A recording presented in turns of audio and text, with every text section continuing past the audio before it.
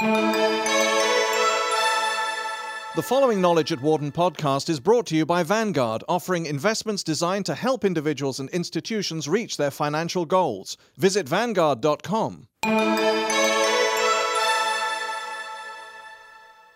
Venture capital firms set their sights on new ideas, not new technology.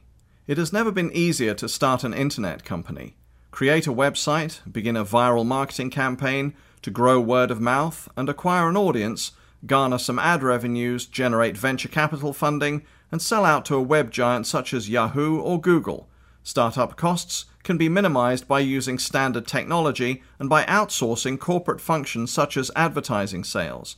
The business model, at least initially, is optional.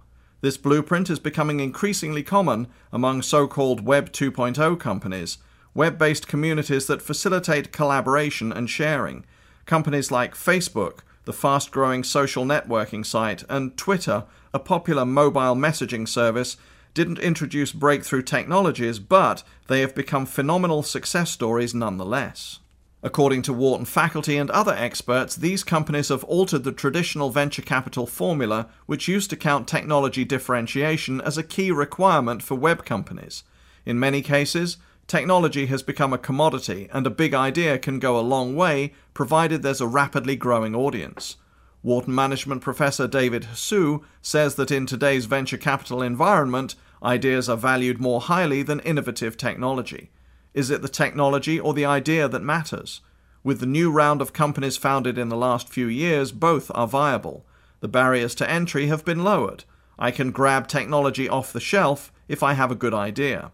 It is much cheaper to get a Web 2.0 based company off the ground and running, says Jeffrey Babin, a lecturer in engineering entrepreneurship at the University of Pennsylvania. The entrepreneur doesn't need as much money, so he can do a lot more bootstrapping. He can build more value before even going to a VC. New companies face risks in this kind of environment, however. If they are successful, firms may not be able to defend themselves against the myriad competitors that will inevitably spring up around them, Hsu notes. For now, the VC funding keeps rolling in. PricewaterhouseCoopers Money Tree survey revealed that first quarter venture funding was $7.1 billion, the highest level since the fourth quarter of 2001. Of that sum, internet-specific companies garnered $1.3 billion, the highest level in 5 years. While the initial public offering market has been difficult in recent years, buyouts are prevalent. In 2005, News Corporation bought social networking site MySpace for $580 million. Yahoo purchased Delicious and Flickr. Google acquired YouTube for $1.65 billion in 2006. In May, CBS acquired internet radio and social music platform Last.fm for $280 million. On August the 2nd, Disney bought Club Penguin, a virtual world for children, for $350 million. Those deals are just a few among a bevy of recent acquisitions. Meanwhile, Facebook could be worth anything from $4 to $10 billion, depending on the Wall Street analyst crunching the numbers. Wharton management professor Gary Dushnitsky says there is an excess of liquidity, not only from VCs, but hedge funds and private equity firms looking for a home. The financing market has changed a great deal, he says. There used to be a few dozen venture capital players. Now there's pressure from hundreds of private equity firms encroaching on VCs. The VCs feel more pressure among stages of investment. This money has to be invested or returned. But as VC firms look for new targets, several questions come into play. How should companies be evaluated when they rely on technology that is easily replicated? How much value does a big audience carry? What's the preferred exit strategy? Advances in information and communications technology have opened up innovation in processes, products, and services. There is a vast array of opportunities. How many of these will stick remains to be seen, says Rafi Amit, a management professor at Wharton. Looking for viral growth. Amit says an evaluation of any company's prospects starts with the track record of its founders and management team. For instance, Juiced, which promises next-generation television service via the web, has been able to attract funding because its founders, Janus Friis and Niklas Zenstrom, also co-founded Skype, which was sold to eBay for $2.6 billion in 2005. Juiced raised $45 million in venture capital in May. After that, the evaluation comes down to the basics, Amit says: cash burn, addressable market, competition, and profit potential. For the latest generation of web startups, other qualities need to be considered as well, says Andrew Chung, a senior associate at Lightspeed Ventures. Chung looks for 3 items when sizing up new companies: viral growth, potential to sell advertising, and transaction revenue.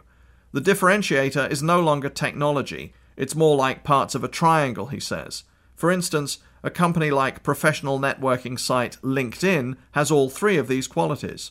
It has viral growth, can sell advertising, and garners transaction revenue with subscription services. Gaining an audience is the precursor to advertising and transaction revenue, Chung says.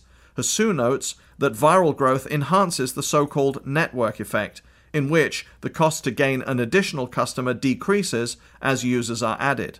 One of Lightspeed's investments is Flixster, a movie site that meets Chung's criteria. Flixster has 7 to 8 million users, sells advertising, and its audience buys DVDs and other Hollywood content. In addition, Flixster can command higher advertising rates compared to mass market sites because of its focused audience. Other current Lightspeed investments include MyBuys, a behavioral marketing company, Wikio, a personalized blog and media search company, and Gmedia, a mobile internet commerce startup. Chung says that not all investments turn out well, but the beauty of the web is that losing companies are sorted out quickly. He looks for declining traffic, an inability to monetize page views, and competitors gaining ground as signs that a company may not be worth the investment. The companies we invest in are on the uptick. We don't invest in companies that have no traction. We're looking for guys on the way to an inflection point. If that viral leg doesn't hold up, you're in troublesome territory. Amit notes that VC firms usually don't give all funding to a company at once.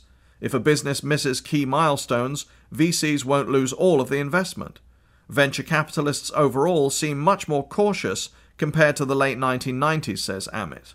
They are conducting their due diligence. Business models, when, not if. While Wharton faculty and other experts agree that business models are important for new ventures, the question is timing. Should Web 2.0 startups focus on a business model right away, or should a revenue model be added later once critical mass is achieved? At the 2007 Always On Stanford Summit on August the 1st, Roger McNamee, managing director and co-founder of venture capital firm Elevation Partners, characterized the second view. We are beginning the third wave of the web. The first was aggregation, the second, indexed search, and the third is finding things based on references. I haven't any idea what business models will emerge, but I'm confident it will be big, says McNamee. Mobile messaging service Twitter announced on July the 26th that it had received an undisclosed amount of funding from Union Square Ventures and Charles River Ventures. Fred Wilson, a partner at Union Square Ventures and one of Twitter's investors, wrote on his firm's blog that business models aren't the most important item in an early round of funding. The capital we are investing will go to making Twitter a better, more reliable and robust service. That's what the focus needs to be right now. We'll have plenty of time to figure out the business model, and there are many options to choose from. Babin largely agrees with Wilson, especially in light of the fact that these days less capital is needed to launch a company. In other words, an entrepreneur can launch a company, see what customers do, and adapt a business model accordingly. You launch a site and then see the answers to questions like, can I make this interesting enough for people to come back? What's the interaction? Are people coming to see something and doing something with the site? The answers to those questions will provide clues about what kind of model will work, Babin says. If a number of people visit the site to view something, perhaps advertising is the core revenue stream. If customers engage with the site, a model based on transactions could work. Dushnitsky agrees that business models for web startups can be delayed a bit. It's clear that whoever survives must have a business model, but a lot has changed between 2005 and 2007. There has been a shift from fixed costs to variable costs when starting up a venture. That means you can almost run a company like a hobby with a low cash burn rate and see what happens. The financing that went into YouTube was a fraction of what would have been required just a few years ago. This has shifted the timing of when you need a business model, Dushnitsky says. However, Amit believes that business models are critical from the start. You have to worry about the business model right off the bat. You have to think about how you will do business, enter a market, and compete. Hsu notes that companies need to ponder a business model so they can notify users of what's coming in the future. Given that next-generation internet companies depend heavily on their communities of avid users, they need to build potential revenue generators into their services. If a web company becomes popular and then hits users up for dollars, customers could revolt, he points out. It's better to worry about business models as soon as possible, says Hsu. It's a multi-front battle. We want people to love the site, but companies do have to worry about the revenue model early on. If you can anticipate and be clear about a model, your users will accept it. You can't switch midstream. The exit strategy. Once a startup gets its business model right, VCs will start pondering their liquidity event or a way to cash out. In the late 1990s, the primary liquidity event was an IPO. Today, VCs are more likely to cash out via an acquisition. We now have a situation that we didn't have before.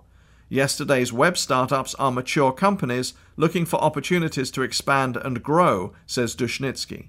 In the past, we had less acquisition opportunities.